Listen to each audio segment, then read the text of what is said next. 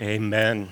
Well, it is great to be with you this morning and today and to be able to share and open God's Word. And we're very excited about having Beverly come and join us as our new children's pastor. If you have your Bibles, I invite you to turn to Ephesians chapter 6. It's going to be our last weekend looking at this passage. And as you look there, I have a question for you. When you are squeezed, when life gets tough and challenging, when you feel the pressure from both sides, what comes out of you? What gets squeezed out? Is it anger? Is it frustration? Is it something destructive? Or does what gets squeezed out is God's word and the power of the truths of it? And this is as Paul ends this section on in the arena in living the spiritual battles. This is what he wants us to understand, that in the midst of being squeezed, we can either have something frustrating and destructive come out of us, or we can have the power of God. And so we've been spending the last number of weeks in Ephesians 6. Paul pulls back the curtain of life, so to speak, and reminds us that even though we're in a physical world, there is a spiritual world, that we have an enemy who wants to take us out, who wants to destroy the name of Jesus, who wants to weaken the church, who wants people not to know about the power of Christ. But the good news is that in our salvation, God has given us tools, implements, armor, so to speak, to help us stand firm when life's struggles and battles come. And Paul's talked about 5 pieces of armor that we have. These are the wonders of our salvation, that we have the belt of truth. We've got the truth of what God says about us, and we have a breastplate of righteousness, that we stand uncondemned now before the Father, that we have shoes of the good news and the gospel of peace. We have peace with God and the peace of God, that we've got a shield of faith no matter what fiery dart is sent our way, that we have a helmet of salvation, that our new identity in Christ has helped us. And today we want to look at the last piece of armor. Paul says, you've got the Spirit's sword. You've got the word of truth. And to understand the power of God's word. And that when we wield the sword, what we are really doing is that wherever Satan puts a question mark, God says, put a period. That God puts periods, statements, truths in the scriptures. What Satan's tactic is to try to get us to think those are questions, to get us concerned about them. Is that really true? And that when we wield the sword of the Spirit, we're saying, no, there's no question marks. What God says is true, period.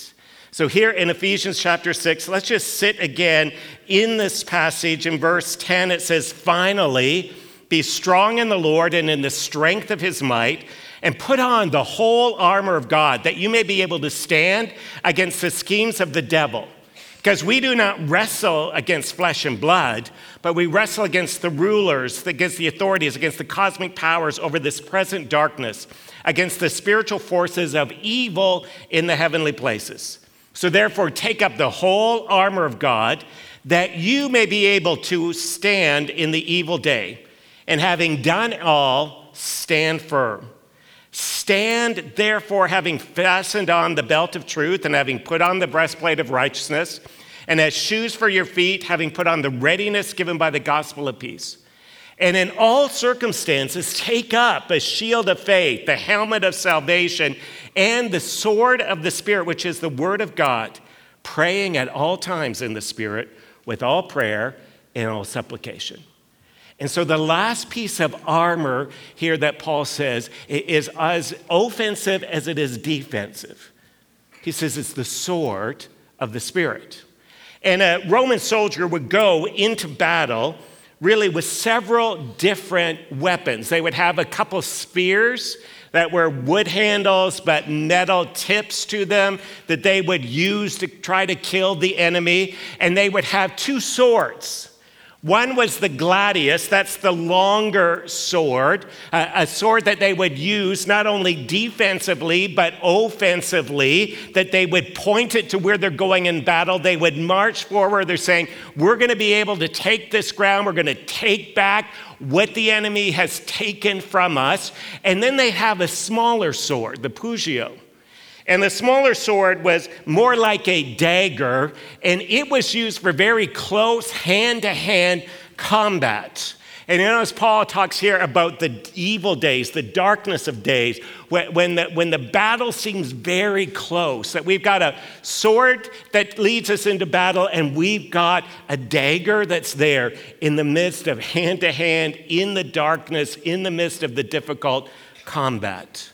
And so Paul says, you've got the sword of the Spirit to defend you and to move forward. And so Paul describes this as the Spirit's sword. He says this is the Holy Spirit's sword. And he connects here the Spirit of God with the Word of God. And that he connects that God's Word comes to us through the Spirit. It's what Paul writes about in 2 Timothy chapter 3, beginning at verse 16. Paul says this, that all Scripture, God's Word, is breathed out by God. The word there for breath is the same word as the Holy Spirit. It is God-breathed, it's Spirit-produced, it's Spirit-empowered, and it's profitable for teaching, for reproof, for correction, for training in righteousness, that the man of God may be complete and equipped for every good work. And Paul here, he connects the Spirit of God with the Word of God. And he says, every scripture that you read, it comes from the mouth of God, the breath of God, that it's Spirit empowered. It's not just words on a page, but this is what the Holy Spirit has given us. And sometimes what happens, particularly in churches, is that we become either spirit churches or we become word churches. Right? That everything's about the Spirit of God. We're just going to flow with the Spirit. We're just going to do whatever the Spirit says. And it doesn't really matter what the Word says, it's what the Spirit says. Or some places are kind of word churches, and it's all about the words in the Scripture. What does God's Word say? What's the truth say? And certainly it's the truth of God, but the truth of God needs to be energized by the Spirit of God. And Paul says the Spirit's weapon, the weapon that the Holy Spirit gives to you and I, is His Word. Every word that's Spirit empowered that comes from God's mouth. And we see all throughout Scripture the power of God's Word. In fact, the very end of Revelation, we get a picture of Jesus who's coming back from heaven. And how is He coming? It says He has a sword in His mouth. That what He speaks is powerful. The writer of Scripture says that the Word of God, the Scripture, it's like a two-edged sword or dagger that parts between bone and marrow. It like works in our life to really dig deep, cut us where it needs to. Now, the problem is, in our culture, we don't have that view of God's Word. Right? We don't think of it as very powerful. We think, oh, it's kind of dusty words. It's ancient history. Maybe there's some good philosophy. Maybe there's a couple verses. Maybe there's something that's there. Paul says this is not just God's Word, it's the Spirit's sword. It's powerful. And Paul here uses an unusual word to talk about the Word of God. In Greek, there are at least 3 words that talk about writing. The first is graphe. And graphe is the letters on the page. We get calligraphy, right, which is nice letters, how it looks, kind of fancy lettering. The graphe is just words on a page. It's not the word that Paul uses. Another word is the word logos. And logos is not the words on a page. It's not the letters. It's the meaning that's there. In fact, Scripture talks about Jesus as the Word of God, the expression of God. But that's not the word that Paul uses. He uses here that the sword of the Spirit is the rhema word of God. The Greek word is rhema. It's kind of spirit empowered. It's words that jump off a page. It's words that cut deep. And I don't know if you've ever heard a scripture, maybe you read something from the Bible and it just jumped out at you. It really just cut you. That maybe you go, oh, that's powerful. I got to claim that. Maybe you heard a scripture in the phrase of a song and you're like, that's just so true. That it's not just the words on the page. It's not only the meaning, it's the spirit-empowered meaning. And when Paul here talks about the rhema word of God, he's talking about the word of God that's applied to particular situations that we need. And we look at the armor, and you may say, well, wait a minute, Terry, hasn't God given us truth? Maybe it seems kind of redundant, all of these pieces of armor. The first piece of armor is the belt of truth. The belt of truth is the truth of who God is, the truth of who we are. It's the truth that we have as Christians. The sword of the Spirit is when we use that truth in battle. It's when we have a particular situation, a separate struggle, and we say, here's God's word. This is what God's word says for that moment. And Paul here reminds us of the power of God's word. It's not just letters on a page. It's more than meaning. It's spiritual power. In fact, how were we created? It said what in Genesis 1:2? God spoke. The word of God, as the Spirit hovered over, created. Our words are powerful. And to help us understand that, I think we see Jesus using the word of God as kind of the Spirit's sword.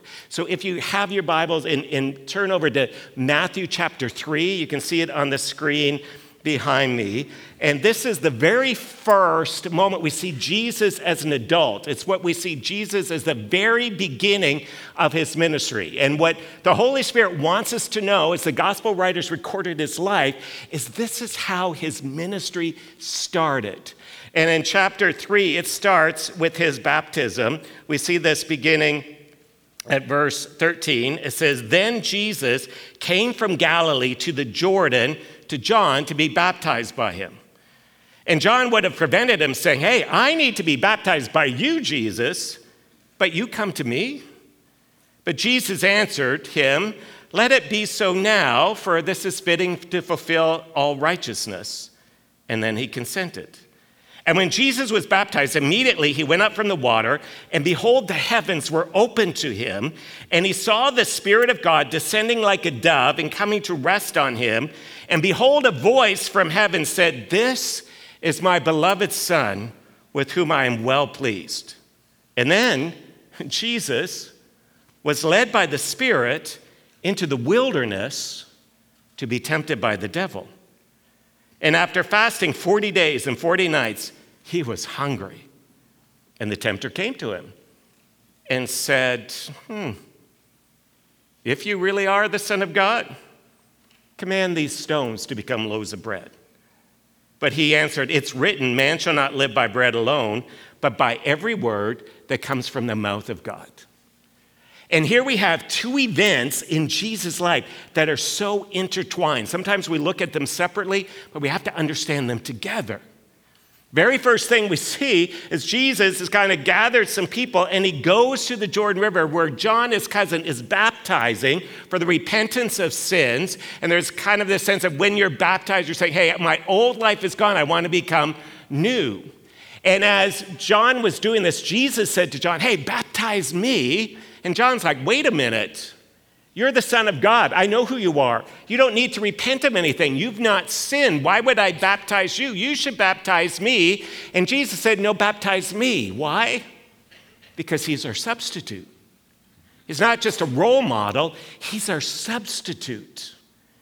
And he came to give his life on the cross for us so that we might have new life. He says, "You baptize me." And as Jesus comes up out of the water, the heavens open, we're told, a dove descends, and they hear God's voice, and God says this to Jesus. It says, "You are my Son, whom I loved, and with whom I'm well pleased." And we looked at this a little bit last week. In that moment, God does three things. God gives Jesus his identity. You're my child. You're my son. This is what we all long for. Right? We live in a culture where people are desperately trying to figure out who they are. What's my identity? And friends, we're a child of God. We're going to look for the next few weeks at what it is to be made in the image of God, that we are men and women who reflect the image of God. So God says, you have an identity. You have security, whom I love, my beloved son. Like you're secure in love, right? And we want to find something. What makes us secure? We long to be secure in someone else's love. We find ultimate security in God's love. And then he says, with whom I'm well pleased, that's our significance. You matter, right? And we want to know more than just being loved.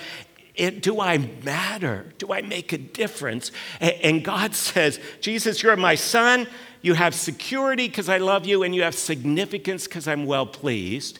And then it says right after that, the Holy Spirit leads Jesus to the wilderness to be tempted by the devil.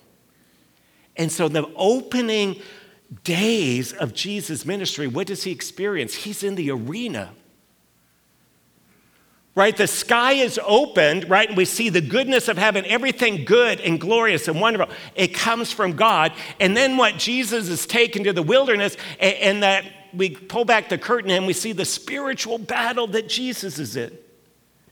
And he goes from the voice of God, right, to the voice of the enemy. He goes from the fullness of the river to the emptiness of the wilderness. He goes from being with his disciple and being with people from community to being alone. And God took him to the wilderness.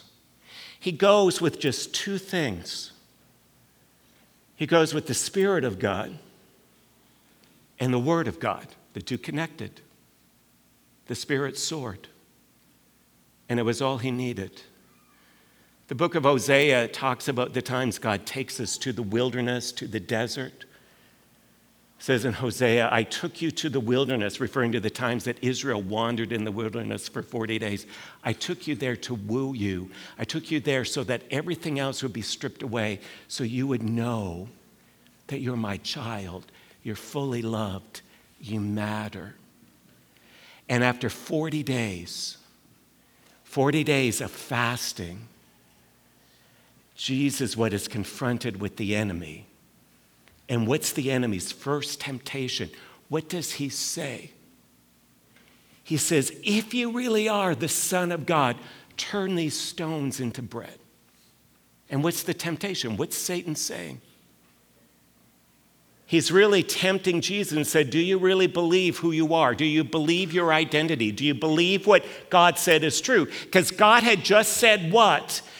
40 days before, this is my beloved son in whom I'm pleased. And Satan goes, if you really are the Son of God, you wouldn't be treated like this. If you really are the Son of God, you'd have all the riches of heaven. You wouldn't be starving. Is this any way for the Son of God to be living? Can you really be the Son of God? And what does Satan do? He begins to put a question mark where God had put a period. Are you really the Son of God? And isn't this what Satan does today in our culture? Particularly with our identity. Are you really who you are? Are you really who you created you are? Who am I? What can I be? What's my identity? And the Spirit said to Jesus, you're my son.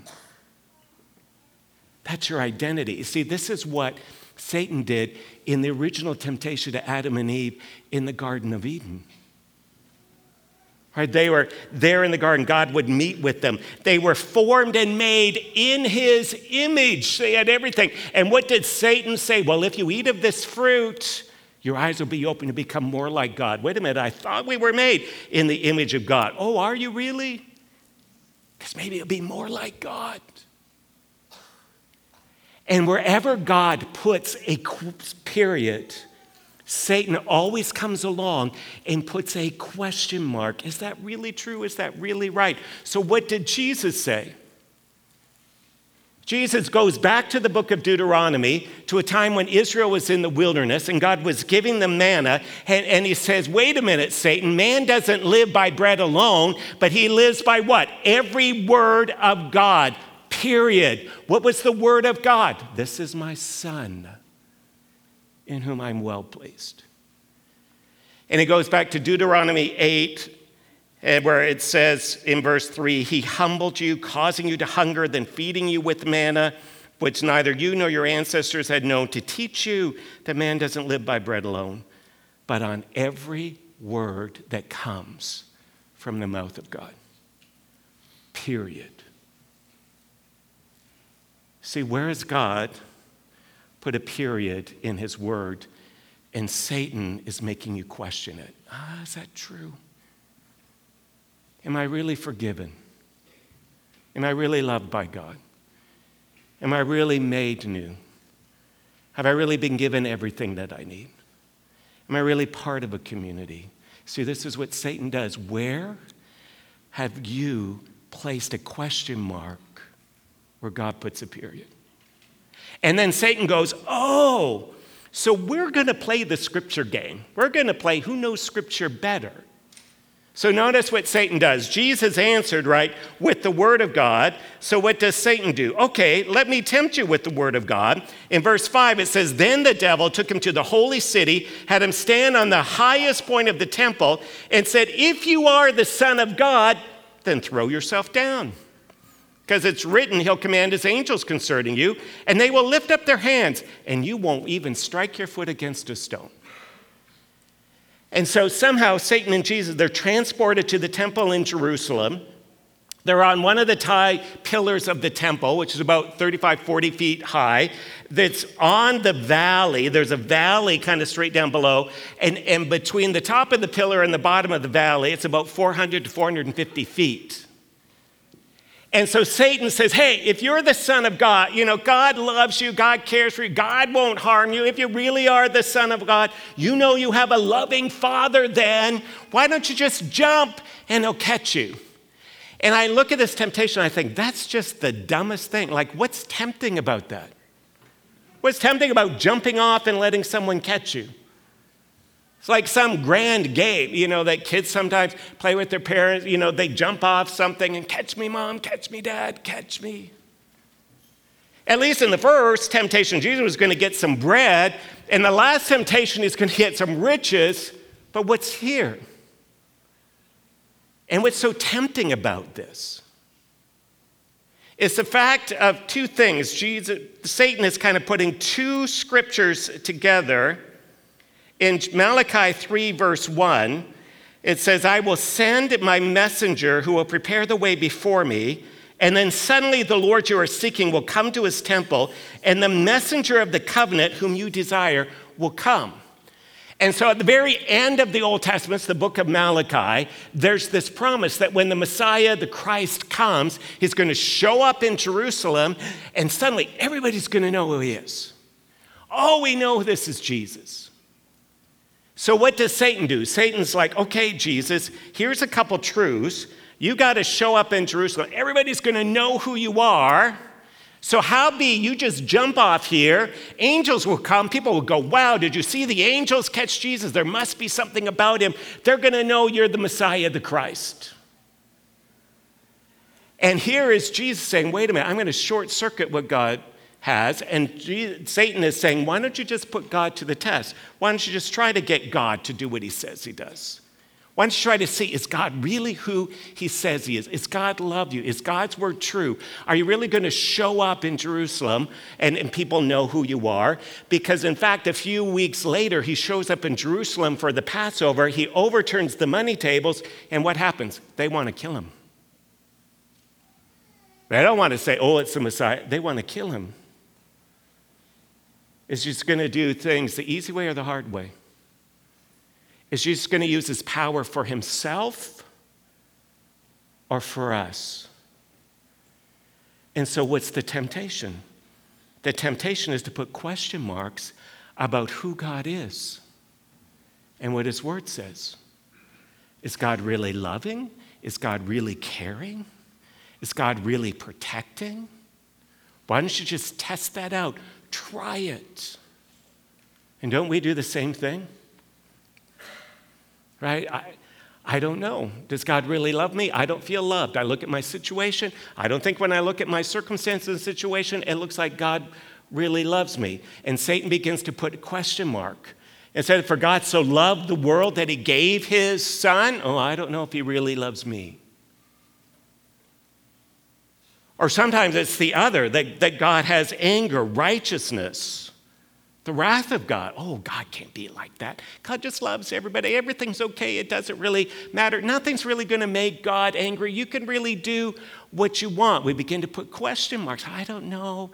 I don't know if my God wouldn't be a God of wrath. I don't know if my God can forgive this.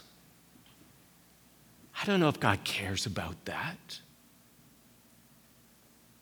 I'm sure God turns a blind eye to this, but he'll look to that. And what does Satan try to do? Satan tries to get us to put question marks, not just about our identity, but question marks about God. Right? And don't we live in a culture, that's put lots of question marks. God can't be like that. And what does Jesus do? He goes back to Deuteronomy, to a time when Israel was in the wilderness, to a time, the same time when they were angry and frustrated because they weren't getting what they wanted and they wanted to demand God do something for them. And Moses says, what? You can't put God to the test. And Jesus uses that. He says, it's written, Satan. And do you notice the power? Right? Satan doesn't keep arguing. Satan stops. And then finally, because he knows he got Eve to be tempted, he got Jonah to turn a different way, he got David to mess with Bathsheba, he tries a third time. And in verse 8, it says, again, the devil took him to a very high mountain, showed him all the kingdoms of the world and the splendor. All this I give to you, he said, if you will bow down and worship me. And Jesus said to him, away from me, Satan, for it's written, worship the Lord your God and serve him only. And the devil left him, and angels came and attended him. So instead of being at the temple, somehow Satan and Jesus, they're transported to a high place in the world where they can see a lot of the known world. And Satan goes, hey, Jesus, you can have all this. You can control all this. You can enjoy all these riches. You just have to bow down and worship me. You're going to get all this. Just let people know I'm important. Don't worship your father, worship me. Because I can give you this, because he was the prince of the power of the air. God allowed him that. And so what really is at stake in this? It's you and I. Because Jesus left all the riches and authority in heaven, and he left it all to come to us, to suffer and die. Why? So that he would be the Lord. He'd have all those riches back. See, the temptation here wasn't, is Jesus going to have nothing or is he going to have all the riches? The temptation was how he was going to get them. Because God had promised him, though. Satan says, you can just worship me. You can take the easy way instead of doing it your Father's way and suffering and dying and giving your life and being separated by the Father and all that. You can just have it the easy way. What's the temptation? Am I going to believe what God's word says is the best for me? Is God's way the best? Because the temptation for Jesus is, do I take the easy way or the Father's way? And Satan tries to plant a question mark on the Father's way. Do you know how hard that's going to be, how difficult that's going to be, how painful it is? Why don't you just short-circuit it? You'll have the same end, but a different way. And isn't that what we do? We look at God's word and we read God's word, and often what happens is Satan begins to put question marks. God says, bless your enemies, forgive them. Oh, really? Well, maybe some, maybe the easy ones. But I don't know about them. God's word says, even if you hide anger in your heart, it's like you killed someone. Well, no. God didn't say, well, it's not like that. I can kind of just be a little bit angry here. God's word says, hey, everything that we give to God, the first part belongs back to him. Why don't we honor God with our resources? Well, but you don't know how tough it is. You don't know finances. You don't know that. Satan loves to put question marks. And here Satan puts a question mark for Jesus. Take the easy way. You don't have to do it God's way.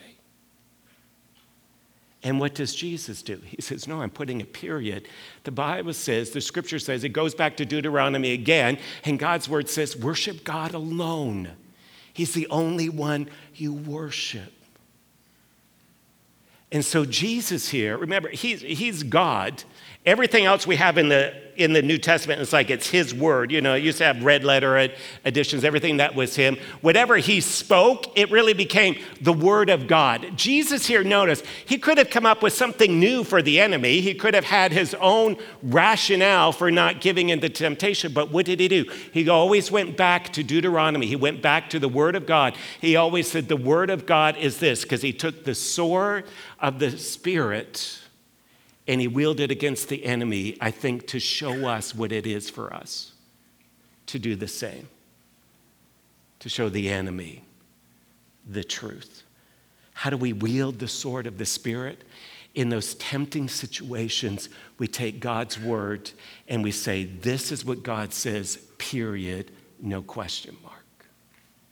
So what's it mean we should do? How do we get ready, practice? First of all, we read and we memorize God's word. Right, David writes in Psalm 119:11, I have stored up your word in my heart that I might not sin against you. I've hidden your word. We know it, memorize it, keep it. You're in a challenge, you're facing a battle. You go to God's word and find out, what does God say about this battle, this struggle? What's a verse that will help me with that? What's the Rhema word of God that I can use in the midst of the battle to find firm and solid ground? And I can guarantee you almost every situation we have, there's a verse there for us, something God says for us. And that's why we learn it, we read it, internalize it, meditate on it, know it. Next month, we're going to have a few classes just to kind of expand our knowledge in some areas and some of the areas of discipline on prayer and finances. And we're going to have, there's a class just how to really get the most out of God's word, how to read it well and use it as the Spirit's sword. Secondly, we pray God's word. Right, that we pray it. What we use to nurture our prayer and give power to our prayer is pray the word of God. What's it say? And Daniel does this. Read Daniel chapter 9 and 10. Daniel's in a predicament. He knows what God's word says. And he says, God, this is what you promised. So it's about to come true. I'm claiming this promise. This is what you said. I'm going to claim God's word. And what energizes our prayers and when the power of the Spirit is when we pray God's word and say, God, this is what you say. This is what you promise. Would you help it come true? I'm going to risk my life. This is what it says, period. Now, sometimes people say, oh, wait a minute. Does that mean like you can pray for anything and that you're going to get rich or healthy or wealthy or all those things? That we can pray for what God calls us to pray for, but we have to pray it for ourselves.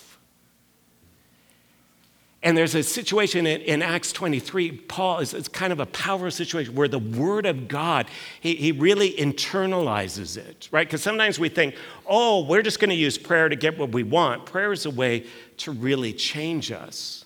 And in Acts 23, Paul has been preaching the gospel. He's angered a lot of people. He's before the high priest, Ananias. And in verse 1 of 23, Ananias said, hey, Paul, stop. Someone smack his mouth. Literally said, would you hit him to kind of shut him up? And Paul gets really angry at this. And I love this because this is Paul being human.